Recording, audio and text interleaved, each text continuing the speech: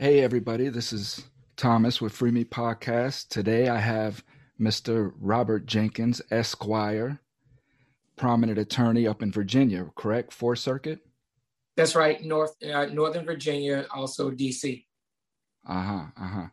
hmm Okay, before we get started, do you have any shout outs? How can my listeners find you? Any plugs you want to get in? Because we're gonna get dirty here in a minute. Yeah, absolutely. Well, you certainly can always check us out on our website, and that's at BonnemanJenkinsLawOffice.com. We also can be reached on Instagram at Attorney Jenkins, same handle for Twitter. Perfect, beautiful. So, how long have you been a federal attorney? I've been practicing now in federal courts for 26 years since I started in 1995. Hmm. And in those 26 years, how many charges of conspiracy have you ran across? Oh my God. There's no way I could count that the total number of conspiracy cases I've had in 26 years. It would certainly be in the thousands. Okay. Have you seen within that timeline, have you seen an escalation in conspiracy charges? I've seen it broaden, not so much in federal court, where it was always a weapon used by federal prosecutors, but what we've now started to see in state courts, in the District of Columbia, Maryland, as well as in Virginia, we've seen an expansion and more use of conspiracy laws. A trickle down effect. That's right. Absolutely. So before we get started, for my listeners, I just want to delve into the history of conspiracy because we hear conspiracy and we hear conspiracy on the news, we hear conspiracy everywhere. And there's a couple stigmas that I really want to get into today, that we really ought to just break down so people have a real understanding of what these titles mean. Right. Um, so conspiracy, right, was started in the late 60s, right? It was a RICO, right? It was a charge that the state police and detectives and whatnot, they were having a problem with the mafia. They could not get to the leaders of the mafia. You had all of their subordinates that were being told to go out and commit these crimes, and they could arrest these subordinates, but they knew that these subordinates were just minions, right? They couldn't get to the guys that were calling the shots. They could never find these guys doing anything wrong. Well, along came a prominent young prosecutor by the name of Rudy Giuliani, who started introducing the fact that there was a law that was being erroneously used. They weren't using it properly. This was the statute, the RICO statute. He came in and he introduced how to properly, quote unquote, use this statute in creating racketeering offenses against the leaders for giving these guys orders to go about, their business, to further the business.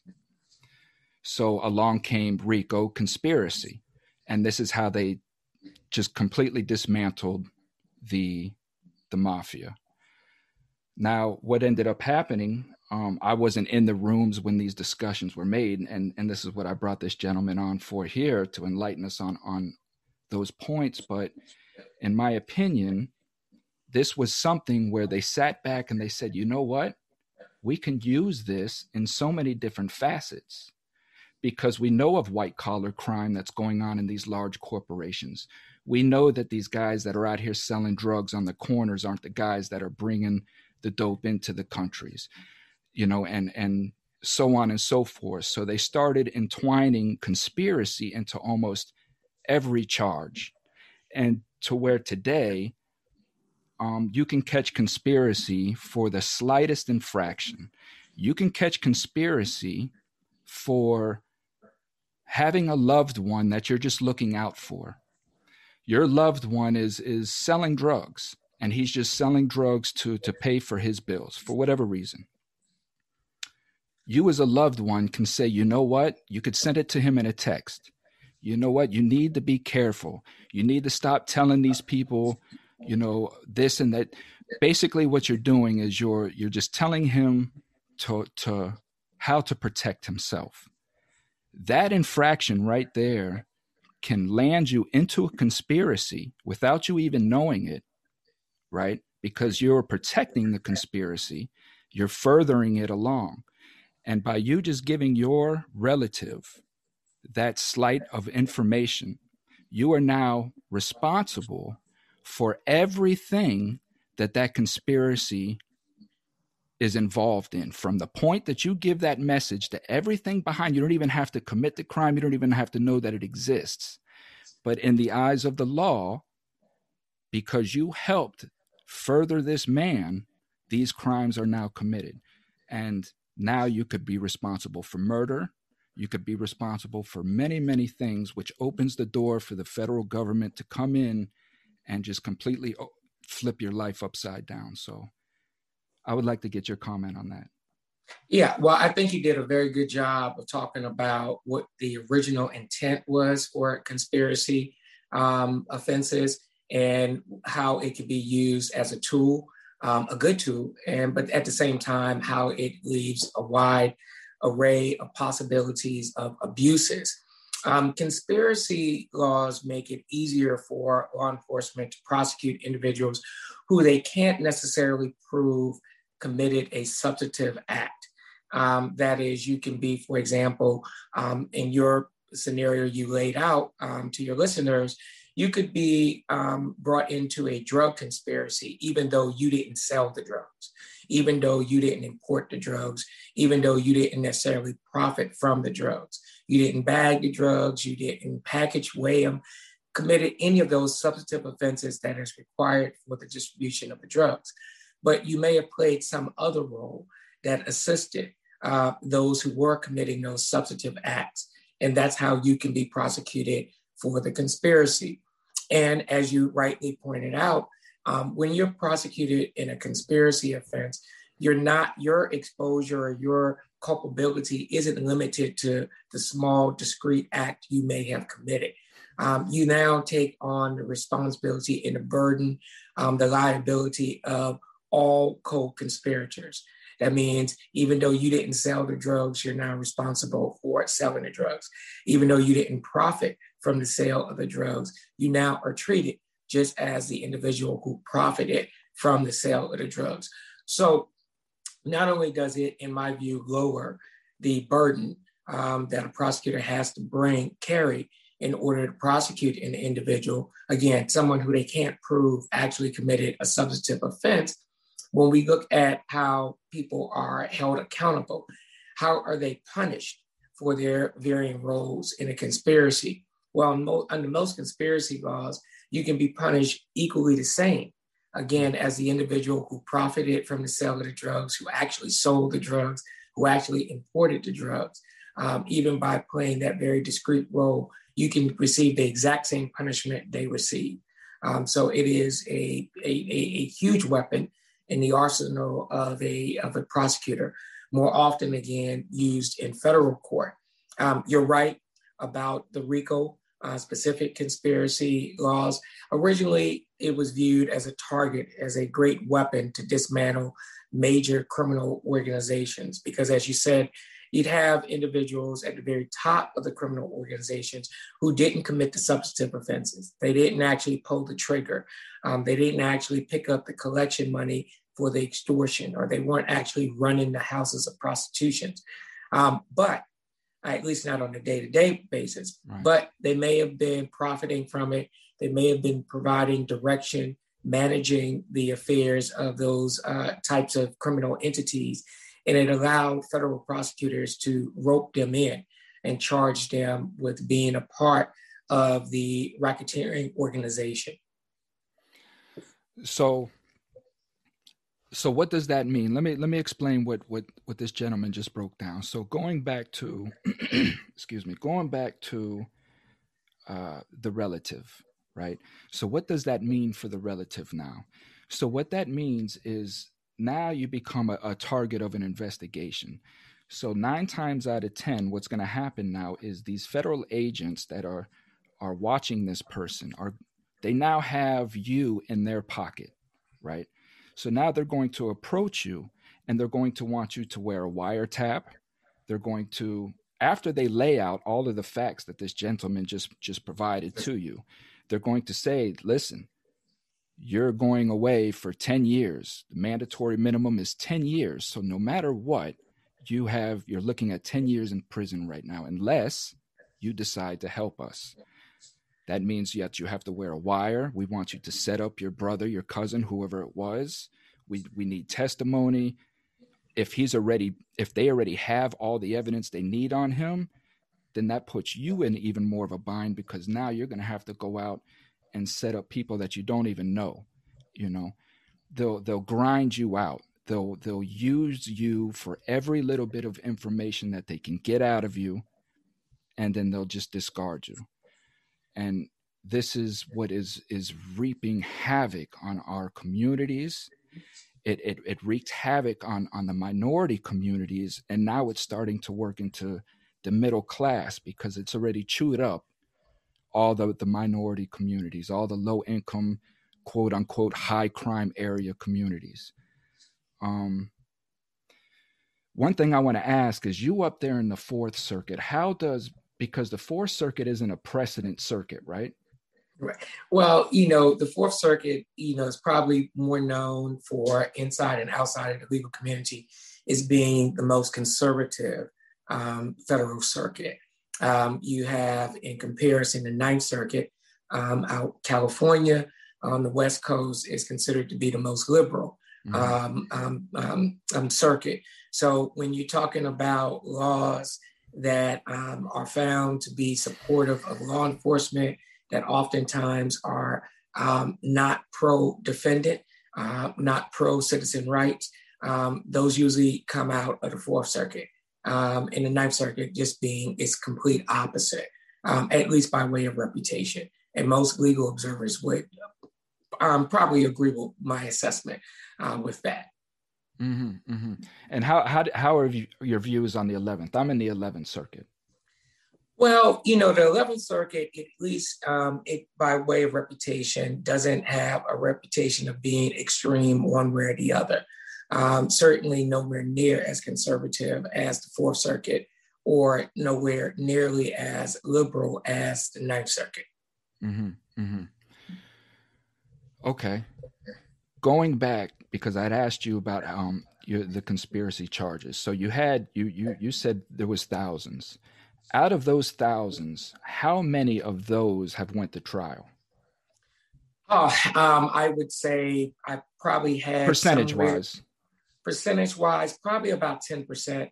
10%. Yeah, but about 90% or better normally are going to be resolved by some type of plea, because as you've already pointed out, the risk for going to trial is usually pretty great. Very few people turn down that option to cooperate with law enforcement to try to improve their situation, maybe at the expense of others. So that often leads to a lot of, plea negotiations in cases being resolved by guilty pleas. About 10%, and even that might sound low to your listeners, that only 10% of my cases where people are charged with conspiracy go to trial. But in comparison to most of my colleagues, that's pretty high. Because I know colleagues of mine who've never had a conspiracy case go to trial. Because again, the deck is really stacked against you when it comes to conspiracy. By definition, a prosecutor only has to prove that two or more individuals agreed to do something that is against the law, and that at least one quote unquote overt act was committed. That is, one person did one thing in furtherance of the conspiracy. You don't have to be that one person to have done that overt act. All you have to have been shown is to have been a part of the agreement in some way, shape, or form. The scenario you laid out about family members, I've confronted that many times. And more often times, in the non-family member scenario, it's usually a significant other, a girlfriend, a boyfriend, a wife, something of that nature, where, yes, you do something that on its face may be relatively innocent. Someone who you may be very close to is involved in selling drugs. You live with that person. One of their drug dealing partner drops by one day. He's not there. You're there. The person gives you a package and say, hey, can you give this to your boyfriend when he returns? You accept the package without even looking into it. You pass it along to your boyfriend. Breonna Taylor. And that's enough. And that's all it takes. Okay.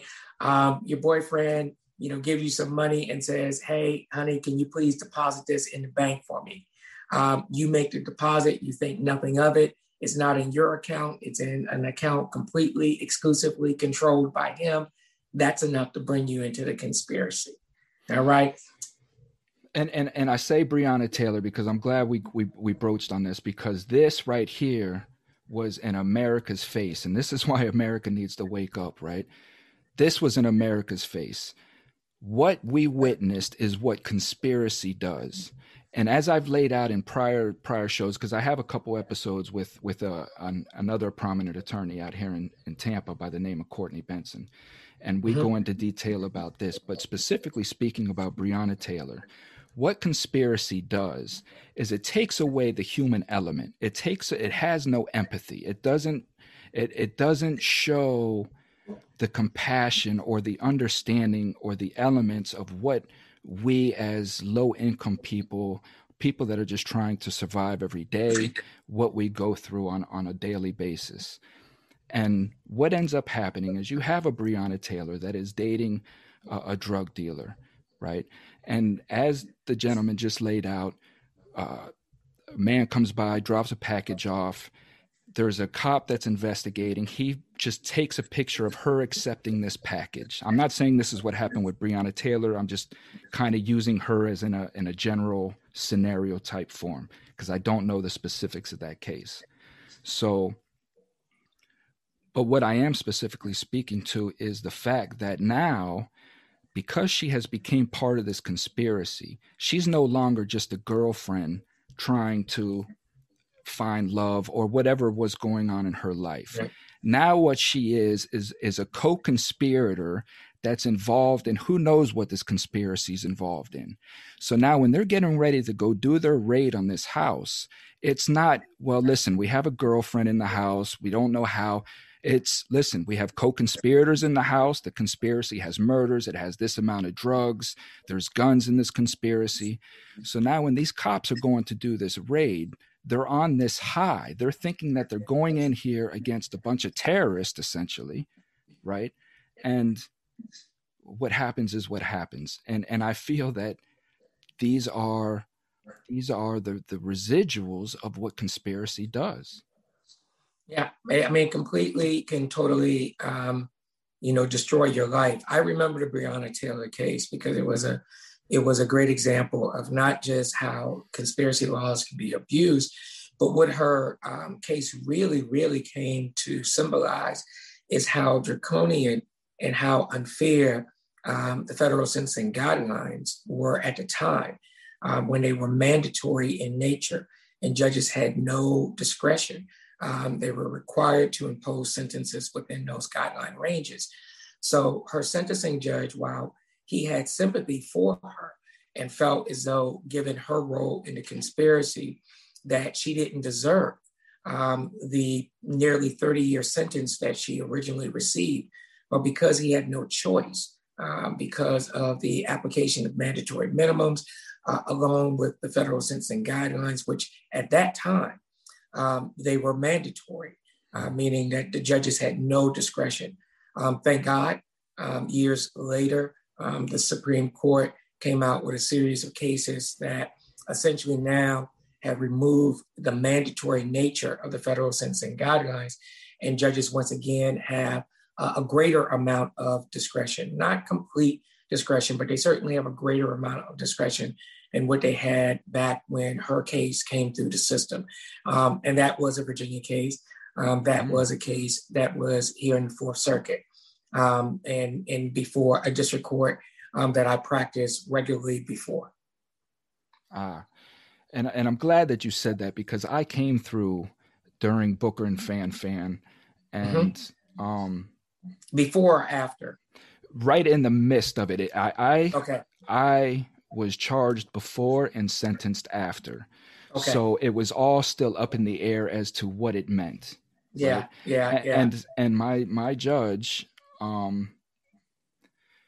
he stated that even though that there's a myth going around that now he has more power, that he don't have to follow the mandatory minimums and Mm-hmm. such, and his viewpoint on that was that it was still a myth, that they still have to Yeah. follow by that. So now, all of these years later, now that this has been established, I'm asking you, are you seeing judges utilize this power that they have now? Are they more apt to just be more focused on the case at hand? Well, the true problem is that it's not even across the board. So I practice in multiple jurisdictions, federal jurisdictions.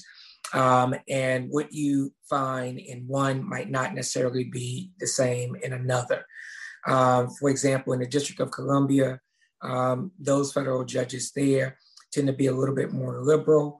They tend to, give more individualized sentencing treatment to each particular defendant, and they use their discretion.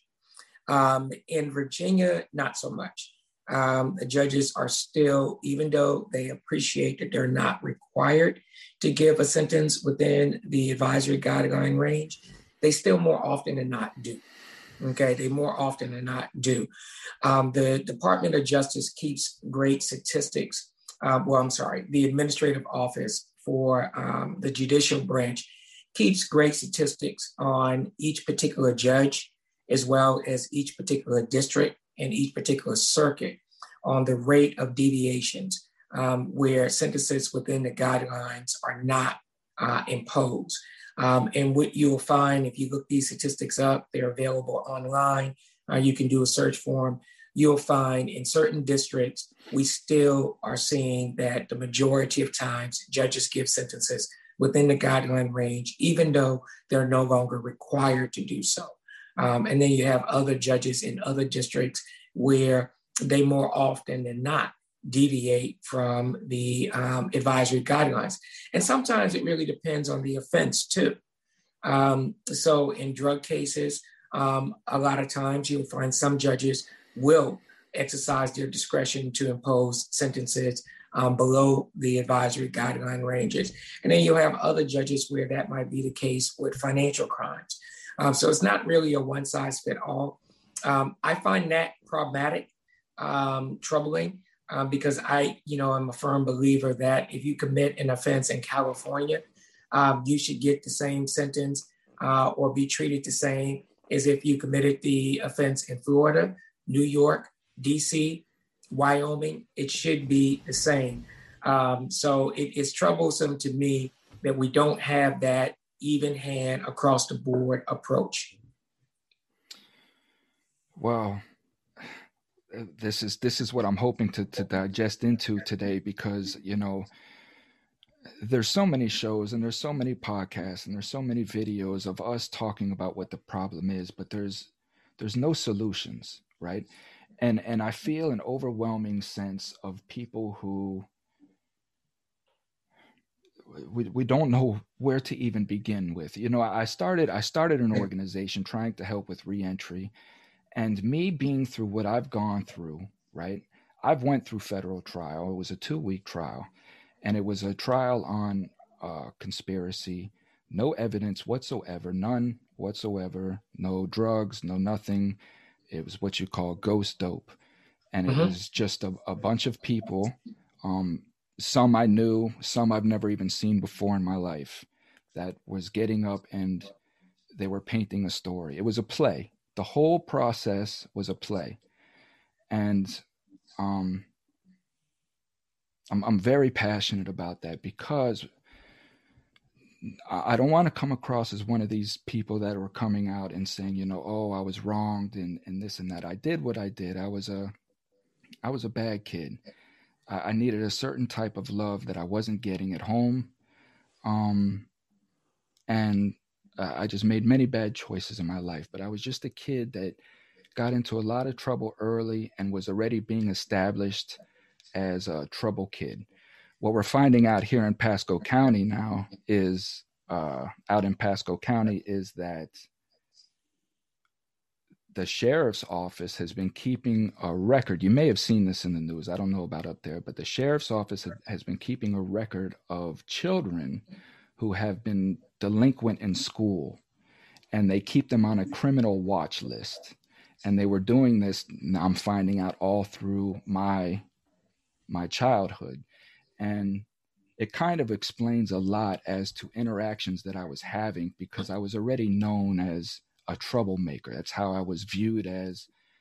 Anytime law approached me, I was already confronted as a troublemaker.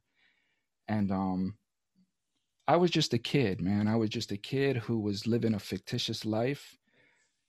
I wasn't doing anything exorbitant. I was living in a humble little two bedroom apartment, barely making the bills. I didn't own anything. I was renting Buddy Buy-Right furniture, things of that nature, you know? Yeah. And next thing I know, I'm wrapped up in this quote unquote conspiracy, Yeah. you know, of 5 kilos or more. I've Wow. never seen that amount of weight in my life, you know? Yeah. And now I'm wrapped up in this. And the sad part about it is I was overwhelmed, right? I was so overwhelmed because this wasn't like anything that I've ever experienced before. It was nothing like any state charge that I've experienced. And in my ignorance, my youthful ignorance, I had no idea that I was even capable of catching a federal charge, you know, because when I'm thinking feds, I'm thinking big time. I'm thinking weight, you know, I'm thinking mafioso, I'm thinking kingpin, you know, I'm thinking at best, I've never gotten caught selling drugs. I've never had a drug charge. At best, I'm thinking 2 or 3 years in the state for what I'm doing, you know? Yeah. No, that's you know, we see that so often, you know, 5 keys or more, you know, wow, that's tough. That's tough because, you know, now you were facing the mandatory minimum. 10 to life. Yeah, man. 10 to life. And now the thing of it is that this is the pressure that was on me at 27 years old. I just had a baby, you know, I have no knowledge of anything. I don't even know how life works. You know, I'm just out there, just hand the mouth is all I'm doing, you know, and now I'm wrapped up in this here, and my family, you know, bless them. We all poured everything we could into an attorney. And it was, like I said, it was a play. The whole thing was a show. Yeah. You know, and this ended up turning into a 40-man indictment. These were 40 kids, right? All of us were kids that we all went to school together. We all just grew up in this little small town together. And this is all it was. And it turned into a 40-man conspiracy indictment. And everybody just turned on everybody, you know? Yeah. Everybody turned on everybody. I was the only one to go to trial. Wow. I was the only one to go to trial. I was caught up in something. I had no idea what was going on. All I knew was I was not guilty of what they were saying that I was doing. Yeah. I had no problem admitting, you know, to what I was doing, because I've always been somebody that when I was caught, I was caught. I always owned up to what I did. I always laid in my own bed. I don't believe in telling on other people. I do not believe on sending other people to prison because I don't want to lay in my bed. Yeah. You know, so that was a moment that I had everybody around me telling me, my own family members, friends that I thought were friends, everybody telling me, cooperate, just tell them what they want, do what they want. And it came down to a point to where I had to look myself in my eyes by myself in the bathroom and ask myself, can I do that? Can I live the rest of my life knowing that I had to do this? Now, keep in mind, I've already spoken to the federal agents and they offered me an open plea, right? Because I told them that cooperation was out of the door. What am I looking at besides that? They told me it was an open plea. Now, what an open plea is I'm just giving away my fight. I'm just saying, you know what? I'm just saying that I'm guilty. I don't want to cooperate. I don't want to do anything, but I am guilty of this charge. And it leaves up to the discretion of the court to do whatever they want to do with me. And I lose all my constitutional rights to appeal. And it doesn't matter if anything comes out, any constitutional law after that comes forward, I can't even appeal that. What I get is what I get, and I'm stuck with it. And I have no idea what I'm going to get. This was my offer, right?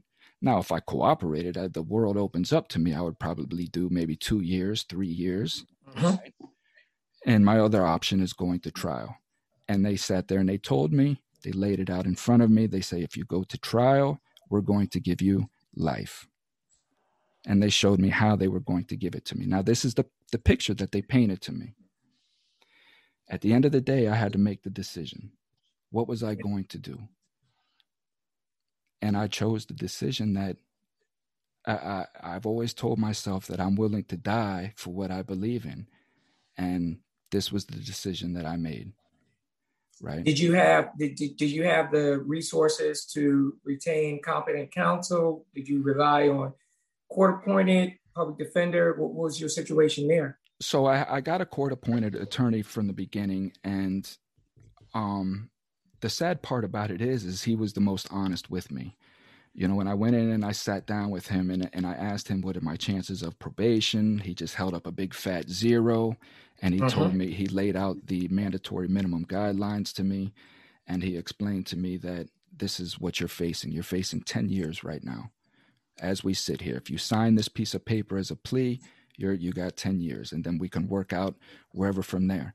So his suggestion was that I speak to the agent. Now, where I started to lose trust in him is when he told me that he has a connection with the lead agent on my case. That's where I started to lose trust with him. So, but at that time, I had absolutely no knowledge of what they had against me.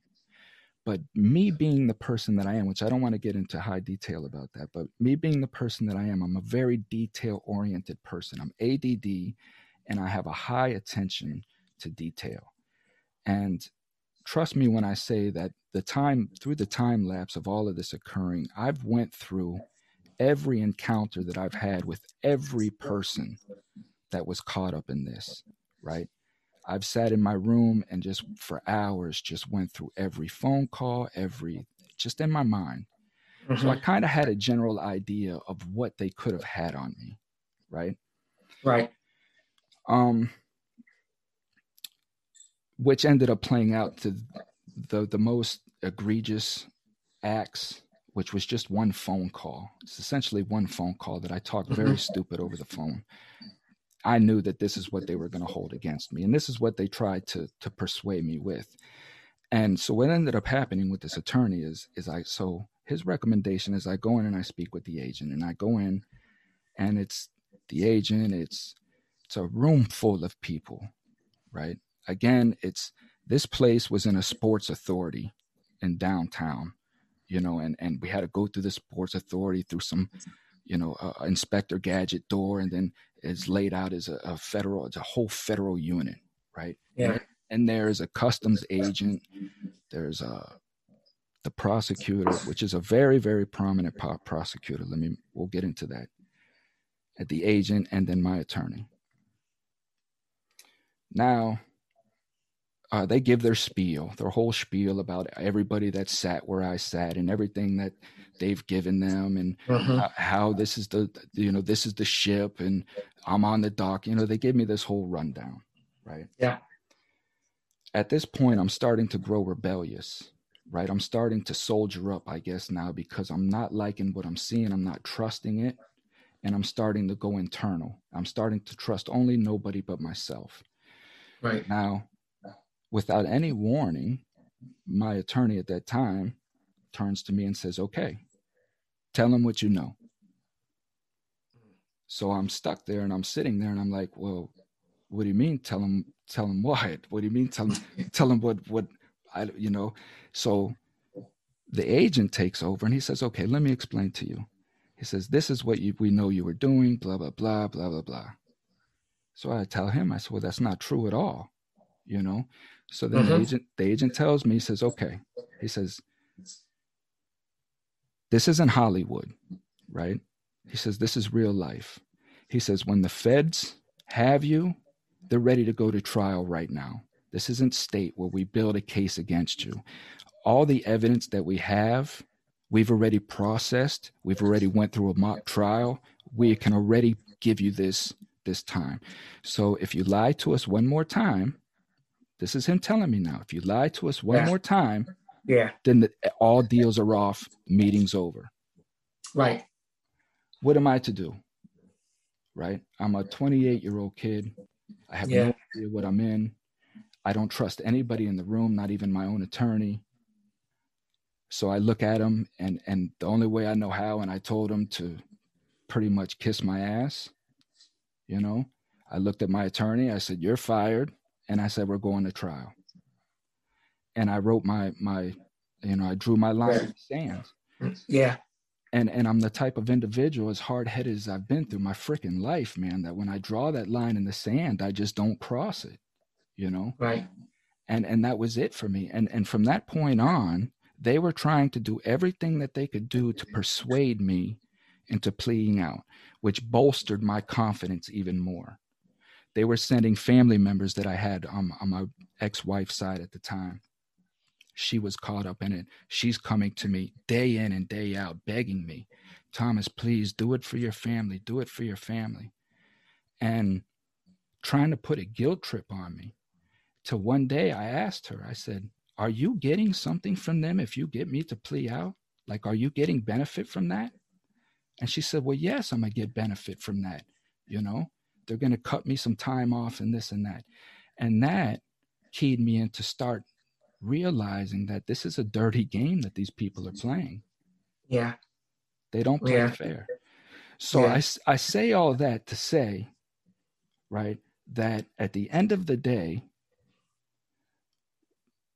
I didn't stand a chance. I'm in the middle of a play, and I'm the guest star now because everybody, especially inmates that are in jail looking, they love a person like me, some ignorant person to come to them. What? Go to trial? That's free time. That's what they say in the county. Yeah. That's free time. We got a dummy that's going to trial. Let me in on that. Right. And that's what they did. And come to find out afterwards, right? Let me sum this up by saying, so now I'm found guilty at a 2-week mock trial, just a kangaroo court for the most part, and thrown in. And now I have a lot of people that are coming to me. They put me in county. I'm waiting on sentencing. I have a lot of individuals that are coming to me out of the blue that heard about my case. This was a very, very large case, right? Very well known. Mm-hmm. I have people coming to me, Robert, that are telling me how the agent was in the jailhouse showing my picture to people, trying to get people to testify against me.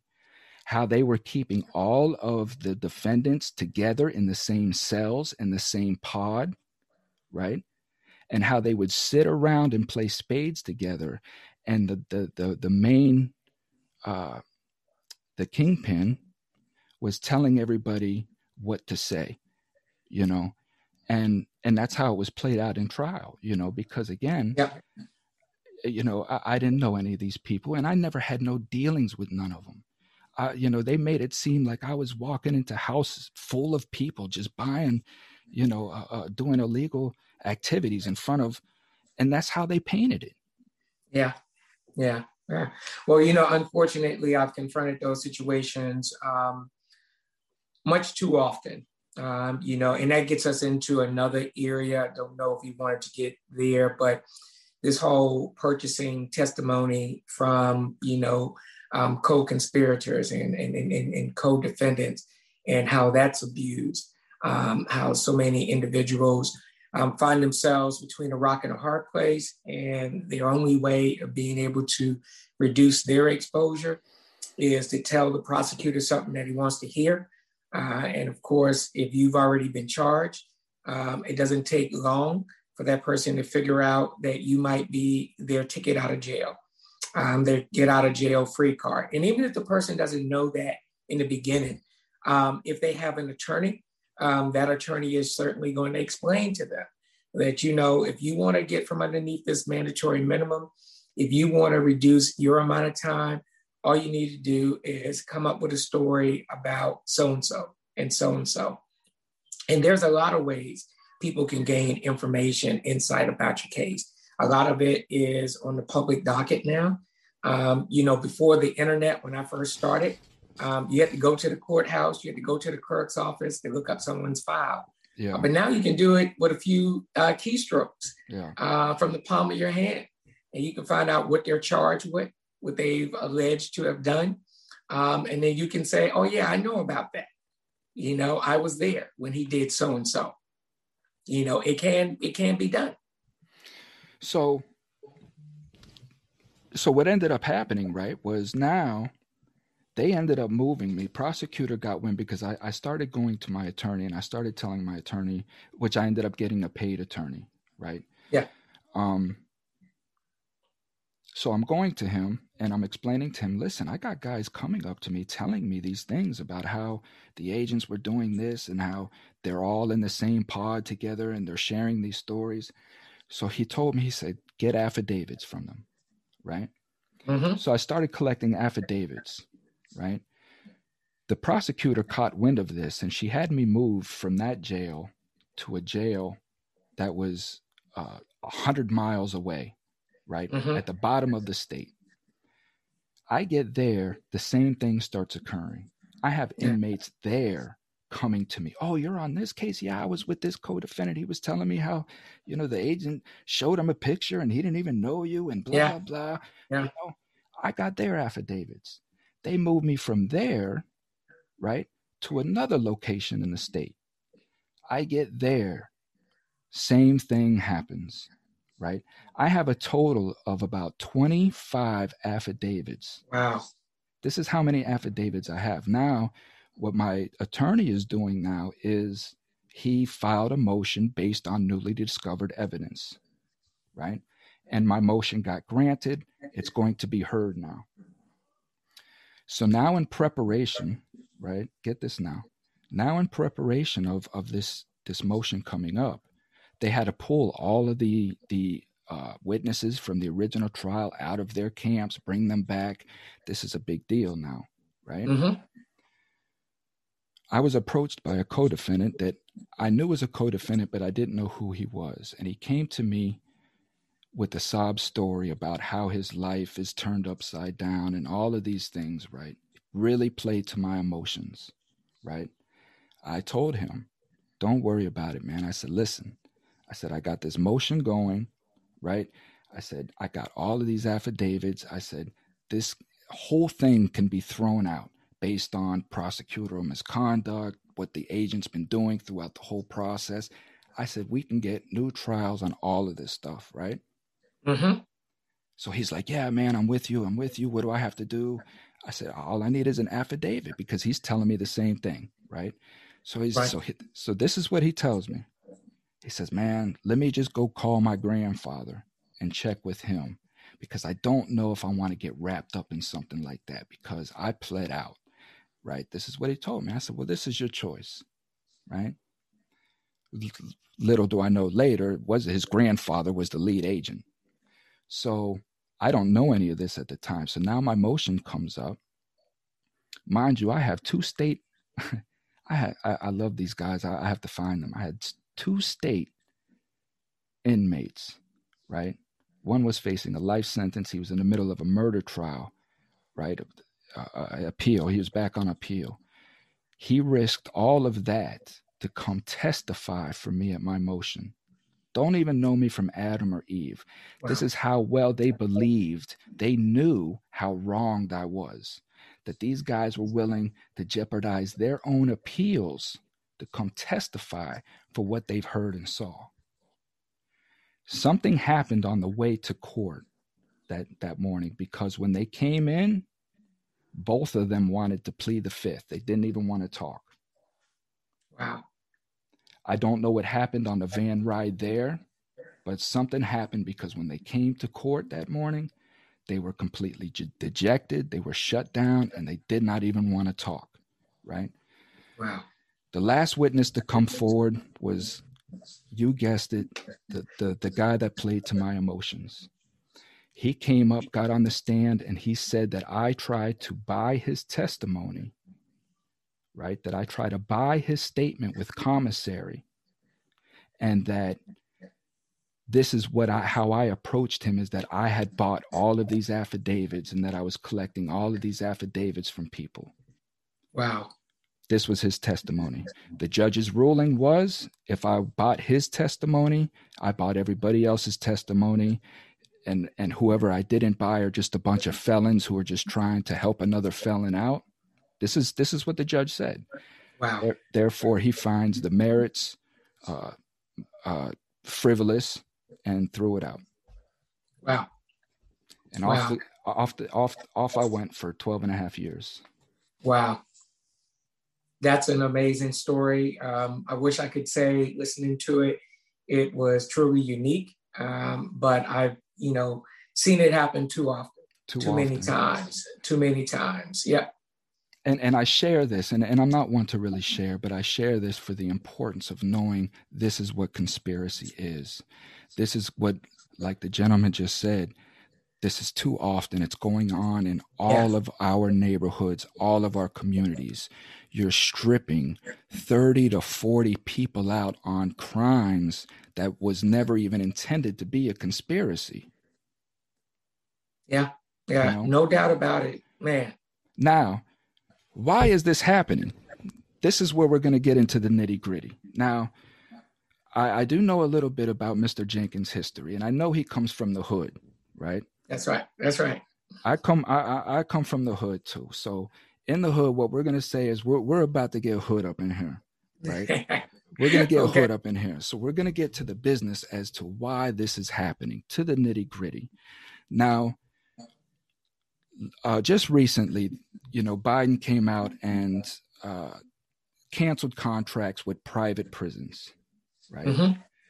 We're hearing everywhere about privatization in prisons, about taking the privatization out of prisons. Everybody rejoiced when this bill was signed. First and foremost, there's not that many private prisons. Second, from my experience, and this is only my experience, everybody was trying to get to the private prisons because you were treated a little bit better in the private prisons. You were able to order food out once a week from either Pizza Hut, KFC. You had a better living style. So this is not privatization in prisons, right? What I really want to get into is the business. I do have a book that I'm almost through with. I'm writing, called Conspiracy, and I'm going to get into all of that in the book, the conspiracy and the business behind it. Now, what I want to touch on is, if you've ever been indicted, if you've ever had any kind of legal battle whatsoever, you'll know that when you're served an indictment, your name is in all capital letters. That's right. Why is your name in all capital letters? That's an interesting question. I've never even given a lot of thought to it, other than I merely believed that it was to clearly distinguish who the defendant was, or defendants are in the indictment. Mm-hmm. But beyond that, I've never really given a whole lot of thought to it. I don't think there's a legal reason for it, it being done. But certainly in at least the federal system, that is the way that it is styled. Okay, so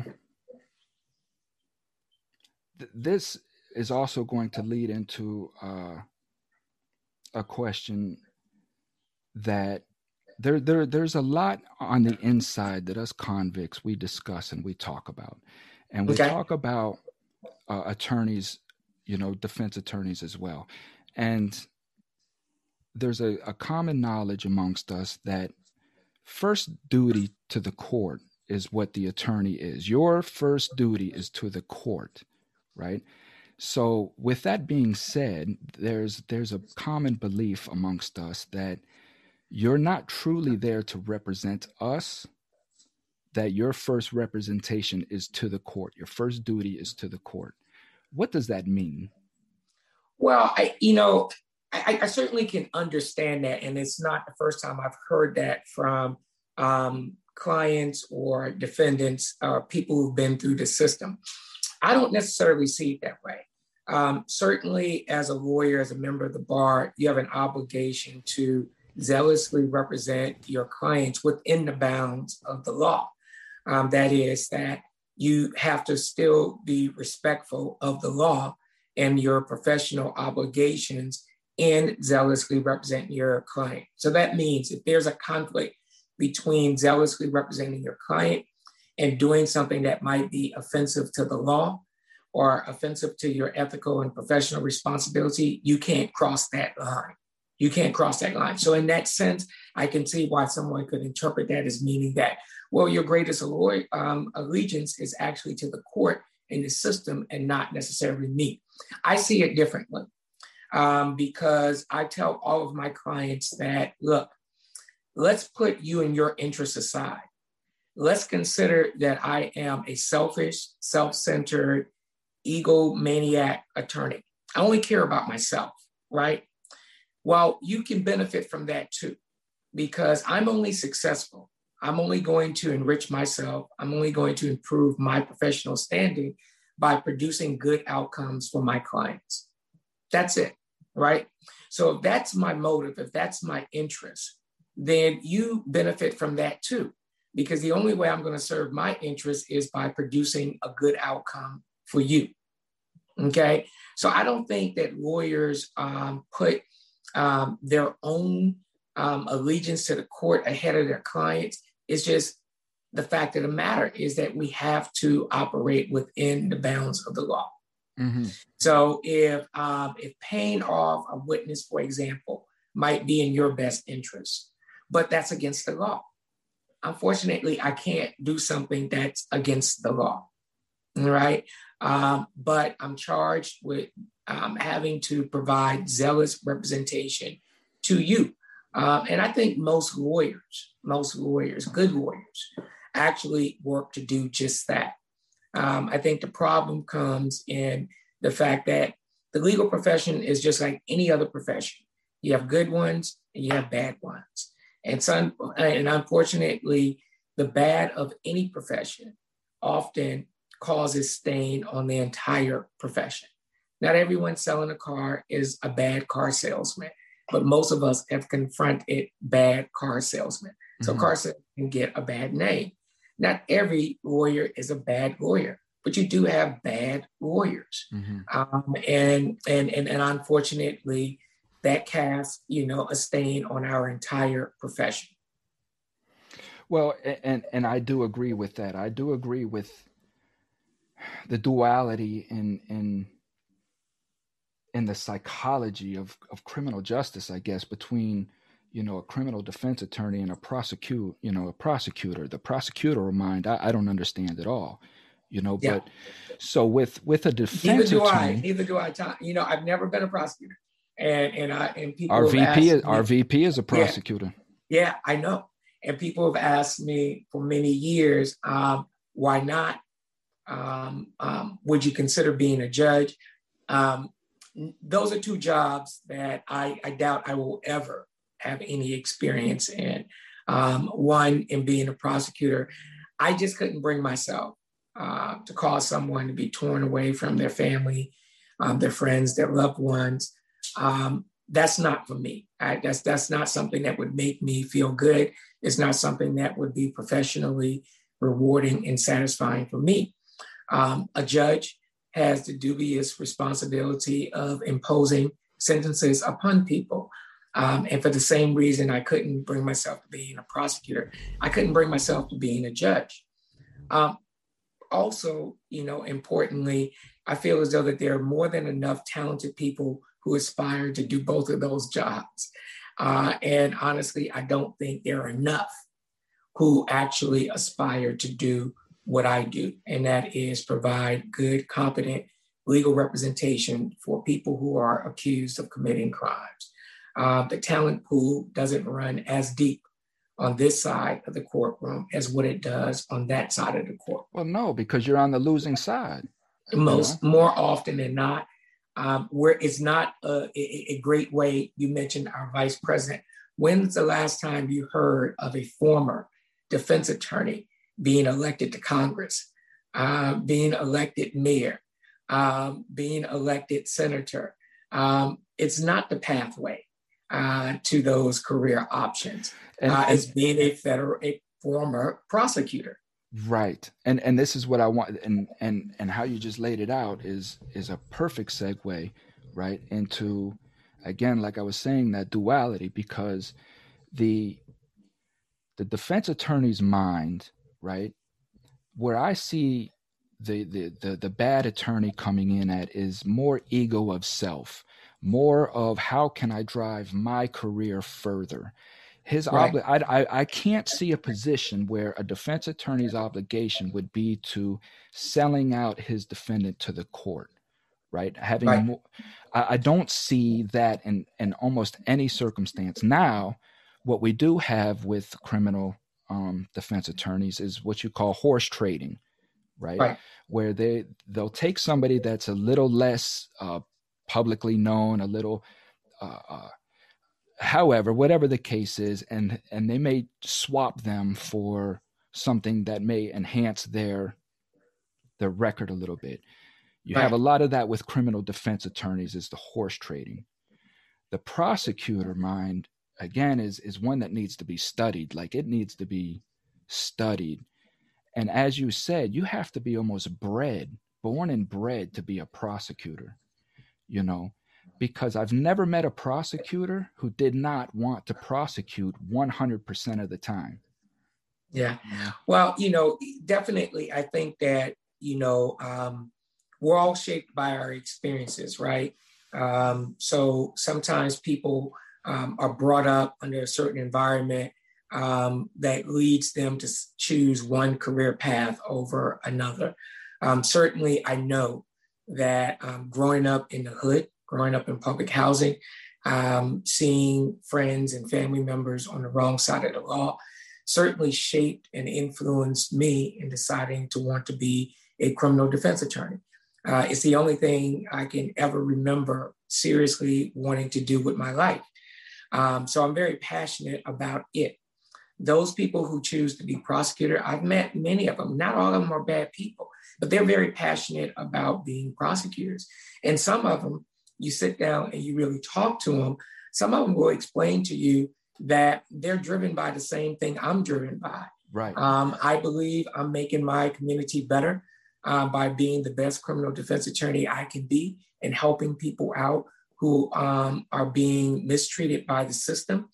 They believe that by being prosecutors and being aggressive and prosecuting cases, that they're helping to make their communities better by removing what they consider to be bad people off the street. And some of them will say, hey, look, Robert, the best thing about my job is that I get to ensure that people are not wrongfully prosecuted, because I'm on the inside and I'm making those decisions as to who should be prosecuted and who should not. So it's all about your perspective. And I just say to them, if you're comfortable with that, then by all means, you do what you do. I'm very comfortable with what I do. Most prosecutors, however, what they don't want to admit is that they don't have total discretion in determining who gets prosecuted or not. They all have someone who they have to answer to, right? They all have a superior. And sometimes they're forced to do some things that they may or may not agree with. I'm not in that position. I have complete and total discretion as to who I represent. I don't have to take on a particular case if I don't want to.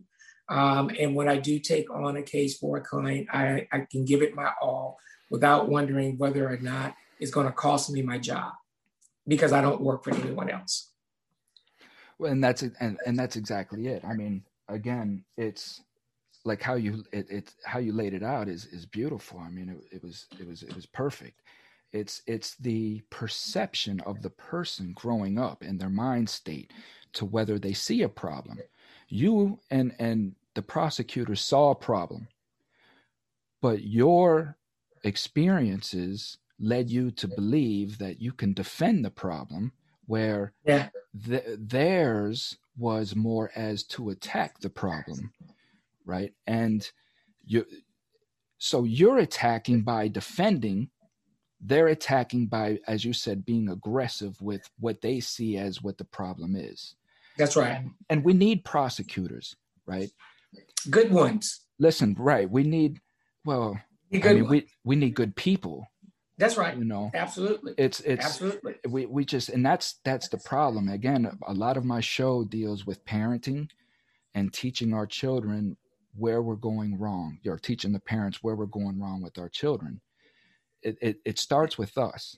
I'm responsible for a lot of the problems as much as anybody else. You know, my responsibility is I was ignorant. I didn't choose a better life for myself. I made excuses for myself. And then I brought a child into this world under those pretenses. I was never a good parent, and I left my child. So I am the cause. That's how I look at it. I'm the cause of what I see the problem is. This is where my experience is coming from when I'm sharing with people, like, this is what we have to change.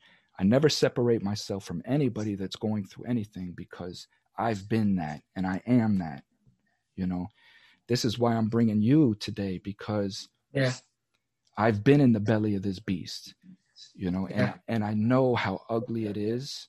I've sat there and I've watched on TV how the director of prisons, the Bureau of Prisons, would go up on TV and blatantly tell these people in the Senate, the House, that there are no 3-man cells and people, and it's a myth and all of this. And I'm living in a 3-man cell, you know? Right. There was just a lot of realizations that I was caught up in a political world, and I had no idea that I was.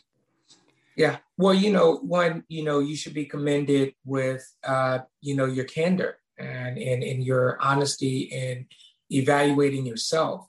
That also speaks to why I do what I do. I often tell my clients that just because I don't have a felony record doesn't mean I haven't done bad things. And I recognize that I'm not morally superior to someone just because they got caught and I didn't. All right. We both may have done the same thing. And in my pathway to getting where I am in this station in my life, don't for one second believe that I haven't crossed certain lines, because we all have. All right. We all have at one point in time. The system is designed for you to cross those paths. I say to individuals, no one can say that they would never commit a crime, because that's just not true. If you believe that, you're just fooling yourself. Right. All right. If placed in the right conditions, the right circumstances, we all would. All right. We all would. Whether or not you choose to cross certain lines has more to do with risk tolerance and your belief that your crime will go undiscovered. Mm-hmm. There are very few people, if given the opportunity to take a bag full of cash, $1 million, no questions asked, with no one looking, would not do it. All right, would not do it. The average person would do it. All right, and that's just a reality. So we're not morally superior to one another. One person just got caught and you didn't get caught. But if we all take a close examination of our own lives and we're honest with ourselves, we know that we've done certain things that if it was discovered at the time we committed those acts, we would be, also a convicted felon or find ourselves on the wrong side of the law. I'm not proud of the worst things I've done in my life, but I acknowledge them. They help to make me who I am. They help me to look at people who have been charged with criminal offenses or even convicted and still see the human in them. And also always remind me that I'm no better. All right, I'm no better. I've done a lot of things in order to get to where I am. And most people have. Everybody needs to remember the prisoner was one of Jesus's favorites. That's right. That's right. We all have fallen short of the grace. You know, and circling back now, so bringing this back around, you know, into the business aspect of it, you know, if you've been following my show for my listeners, then you know that how prisons in America were designed, how they were brought forth through the, you know, the emancipation, the use as far as to uh, keep slavery going. They had to get the railroads done. You know, slavery, the end of slavery couldn't have come at a worse time, you know. Mm-hmm. And they designed prisons to embody, you know, for the majority of the part, embody the black man to keep him building America. And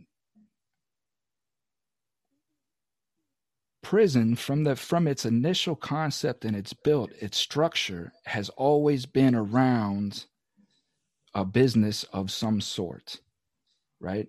It's always been around some sort of profitization, some sort of free labor, some sort of penal code that was used in order to bring production in some sort of sense. Prison has never been about rehabilitation.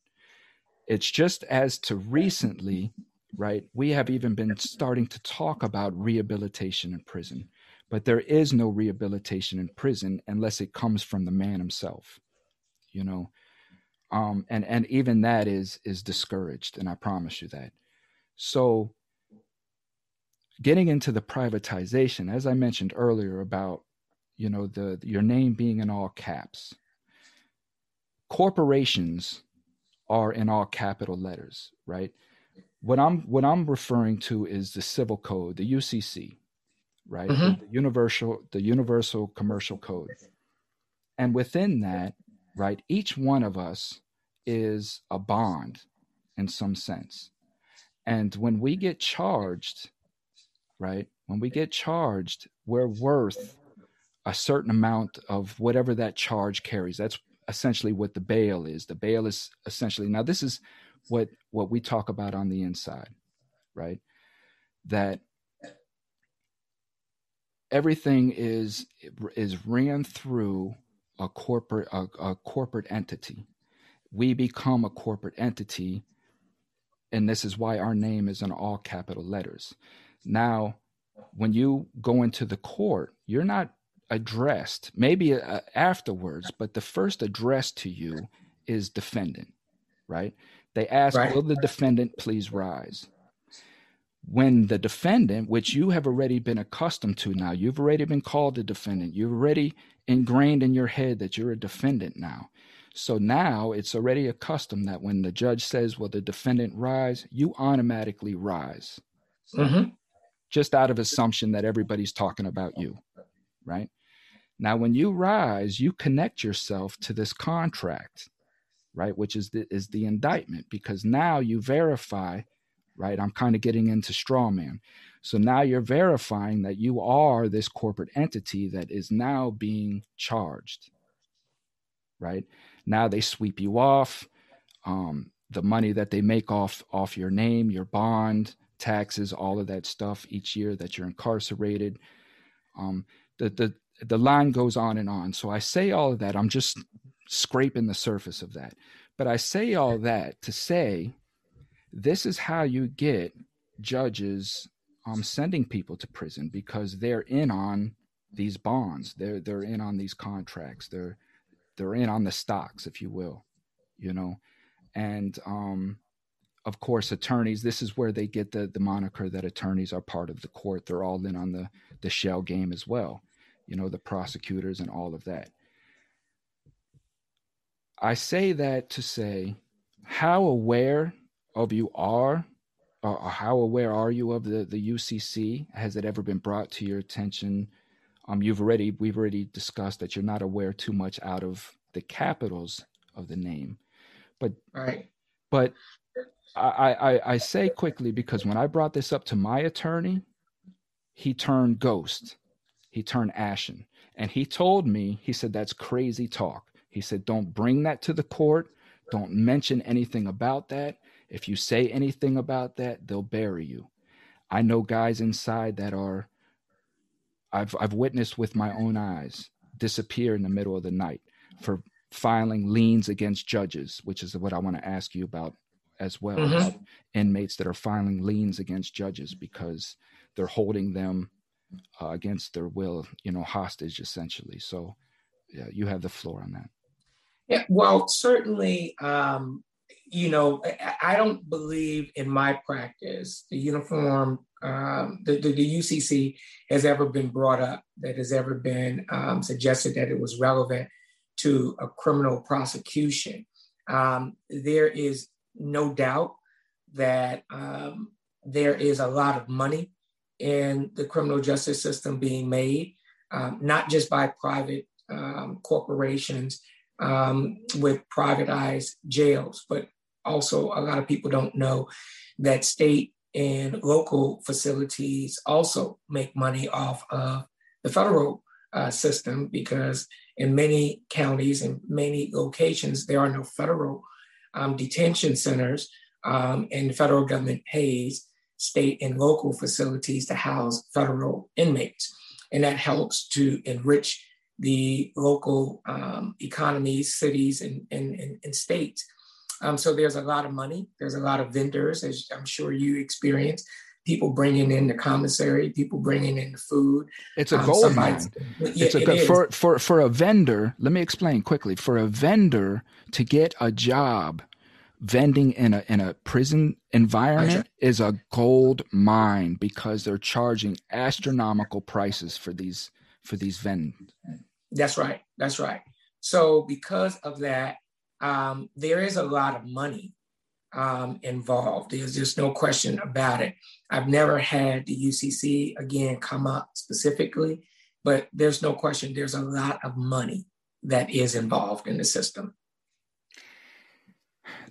And knowing that, right, these are incentives. How do where do we even begin at, Robert? Where do we even begin on changing this system? I started to say earlier that, I started this company, this community outreach, because I want to change reentry, and I want to be there for reentry. But knowing what I know, it's placation. It's I can't do it. I can't sit here in front of these senators and these governors and placate to them about which law is going to be changed, when is this going to happen, because I know it's bullshit. It's an act. Yeah. It's just a play, Yeah. And I don't have time. I'm only on Earth here for another couple years. I don't have time to be placating with this PC crap that America wants to fall under now. Yeah. I have brothers and sisters. I have brothers and sisters that are in there that need to come home. They deserve to come home. They're grandfathers, grandmothers, and they haven't even had the chance to be parents. People need to come home. Temujin Kinsu is sitting in Michigan since 1987 as an innocent man, still getting denied clemency. This stuff needs to stop, man. Yeah, well, criminal justice reform is, a difficult subject because it's not something that gets politicians a lot of votes. It's not something that gets politicians a lot of attention. And the vast majority of American citizens who have not had close interactions with the system see nothing wrong with the system. Okay. If you've never been charged with a criminal offense, a serious criminal offense, if you've never gone to jail, if you've never had someone close to you experience it, it's not something that gets much of your attention. You don't see politicians campaigning on, I'm going to be the one to clean up the criminal justice system. That's not, a popular thing. That's not going to get you a lot of votes.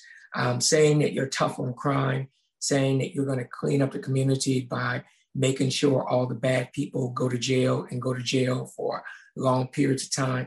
Those are the types of speeches that get you votes and that get you those types of attention. And when you disenfranchise those people who have been through the system and say, look, you can no longer vote. Your voices, your beliefs, your views become irrelevant in our society. So that's the real tough part about the system. It's not until others who haven't had those negative experiences with the system really get a glimpse of what it's like, the abuses that are there. And that's one of the reasons why podcasts and all media outlets like yours that give the opportunity for listeners and viewers to learn more about the system, to see it from the inside, to see it from your perspective, to see it from my perspective, that you can gain enough traction that might actually produce some real, true change.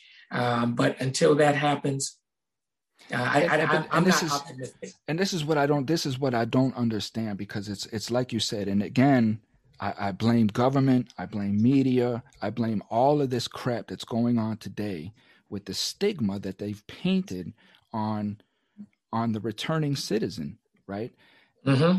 And because of that stigma, it doesn't allow you, right, the American, to sit back and say, we have 2 million people in prison. 2 million people. We have 2 million people in prison.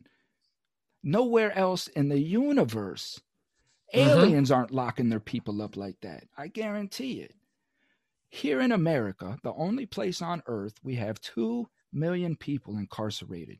That's incarcerated. I have to keep saying, because I need it to sink into the Americans. That's not even the people that are on probation. That's not even the people that are on house arrest. That's not even the people that have been through the system. That's currently what we have in prison. Right How now. How does your common blue collar everyday worker, right, that hates prisoners, hates crime, because he's out here busting his ass every day and expects everybody to do the same? I hear you, I love you, and I respect that. And you're absolutely correct. But not everybody can do that, right? Right. But why is that blue collar worker not stepping back and saying, all this work that I'm putting into, why is there so much money going into keeping so many people incarcerated? Right? Like, there's so many benefits to reducing incarceration. It has to wake up. It has to, even if you believe in crime, or you believe in the criminal justice system, even if you're one of the advocates for the crime bill that Biden put in place, right? Even if you're one of those, you still have, this is still touching you some kind of way. It's hitting your pockets and your taxes. Yeah, but people don't feel it that way. They don't see it that way at all. And that's the media's fault. It is, because it drives this false narrative that everyone, one, who's in prison deserves to be in prison. Two, that everyone in prison is somehow represents a danger to those of us who are not in prison. And as long as those myths are out there and resonating with the American public, we're going to continue down the same counterproductive path. We know it doesn't work. It doesn't deter crime. If that's the purpose of our prisons, it doesn't preclude more crime from occurring. And it's a misuse of our resources in a variety of ways. But those are the basis for it. The average American believes that everybody who's in jail deserves to be there. And everybody who's there is a danger to those of us who are not there. That's what people believe. And that's the conspiracy mind in me, is sitting here saying, like, why am I going to get caught up in sitting down here with these senators and these governors who know that this is a business, right? Know that they don't want to end it. I just can't do it. I just cannot look these people, and I could be wrong. The person I may have in front of me may be a true person that wants to create change, but I'm tired of it. I'm tired of hearing these people every 4 years getting up on stage talking about criminal justice reform. We need to do this. We need to do that. This guy gets in office. He signs 50 I get so damn pissed off, man. Yeah. You know, Well, again, even but yet people are still going to prison today. People right. are going to go to prison today under this crime bill. And I don't believe that politicians, we heard over the summer in response to Black Lives Matter movements and stuff like that, that they were sincere about true reform. But it was a nice talking point. It was something that got you in front of cameras and something that sounded good to the voters. But true criminal justice reform, look, for those of us who are inside the system, who see it every day, day in and day out, we know where the true problems lie. All right. It's not that hard, all right, to figure out. The problem is that there's not a real incentive, a real motive in order to correct the problem or the problems. There just isn't that type of motive there. Right. Politicians it's still all PC. It's still all surface. Politicians say what they need to say in order to get elected. All right. And what most of them realize is that once they get elected, very few people hold them accountable. All right. They can say whatever they need to say in order to get elected. And then once in office, their only motive at that point in time is, how do I stay in office? And that's our fault, right? That is our fault. That's our fault, because again, like I've been saying on my broadcast, right? It's our fault because we as Americans are so freaking distracted with so many different, whatever we want to distract ourselves from, that, like you say, we don't pay attention to, our local representatives. When the checklist comes around, we're part of an organization. We're part of a gang. We're either left or we're either right. We have no idea who this person is on the paper. We just know that he represents either the left or the right. If he's left, I'm voting on him. If he's right, I'm not. Whatever. That's right. Don't even know who he is. And I think that these politicians know that the Americans don't care. They know that at the end of the day, it's blah, blah, blah, blah, blah, but they don't care. They just vent. They just vent out these emotions, and we want this and we want that. And then they go home and they got their emotions out, and then there's no change. That's right. It's our fault. We have to start with our children, right? I don't even know where to go with this, because it's the soul of our country. It's the future of our country. Our country is in peril. We are at war, and people don't even realize because they're so asleep. And it starts with you, the parent, teaching your child. By the time they reach middle school, they should know the Constitution. They should know their rights. You have to ask yourself as the parent, when our children go through the school system, why are they not learning the Constitution? Because they don't want you to know the Constitution. They don't want you to know the rights. They don't want you to know your rights. This is why they slip laws in the middle of the night. The stimulus that just came through, they slipped through. Now it's a felony to illegally stream media, right? What does that have to do with the stimulus package? And this is what they do. They slip these laws in under these 5,000, 10,000 page documents, right? That nobody reads, right? That nobody reads. We don't know, so this is everything that has to come to a stop. And I'm sorry for getting so passionate, but it's our responsibility as a parent to teach our children, these are your rights. This is what allows you to go outside and play the way you want to. This document is what allows you to speak the way that you want to speak, what allows me to have a podcast, right? This is something we have to protect as the American citizen. We have to protect this by all costs. And yet when you watch videos on YouTube, people don't even know how many House of Representatives they are. They don't even know how many seats are in the Supreme Court. They don't even know who the chief is. That's right. That's right. Well, and that's so true. And I know you probably experienced this too. A lot of guys in jail. I mean, they didn't know any of that. They didn't know what a trial looked like, what their rights were. It's sad. It's sad in terms of how uninformed our society really is when it comes to these very important issues.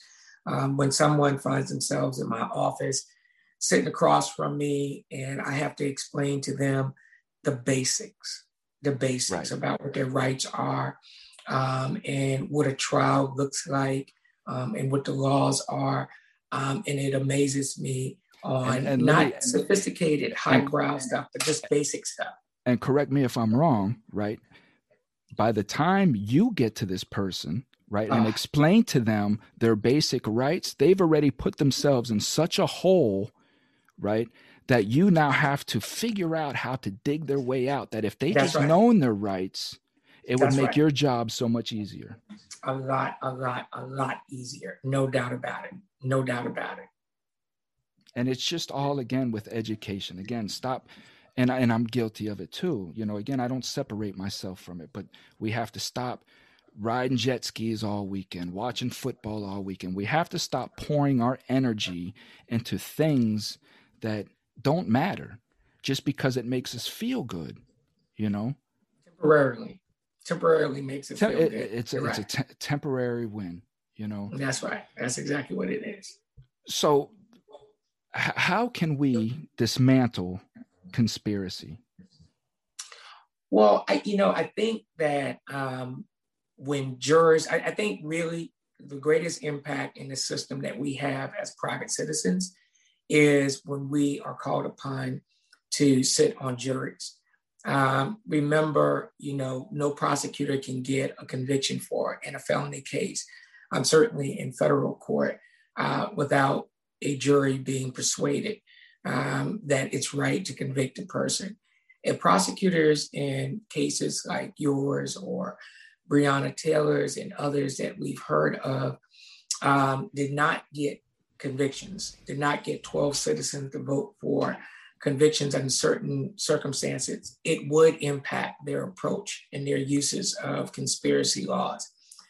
Politicians, we have to convince them that some of these conspiracy laws need to be rolled back and placed in its right, proper context as to when it is appropriate to use conspiracy laws. And right now, we've just got too many abuses. So private citizens, when you get called for jury duty, hey man, don't try to think how you can get out of it. Right. All right. How you can come up with an excuse where you don't have to participate. You should look forward to it because this is your opportunity to impact the criminal justice system. This is your opportunity to sit and listen to evidence, listen to a prosecutor's case and decide whether or not it's meritorious and whether or not it should result in conviction. Remember, in order to convict someone, a jury verdict must be unanimous. Mm-hmm.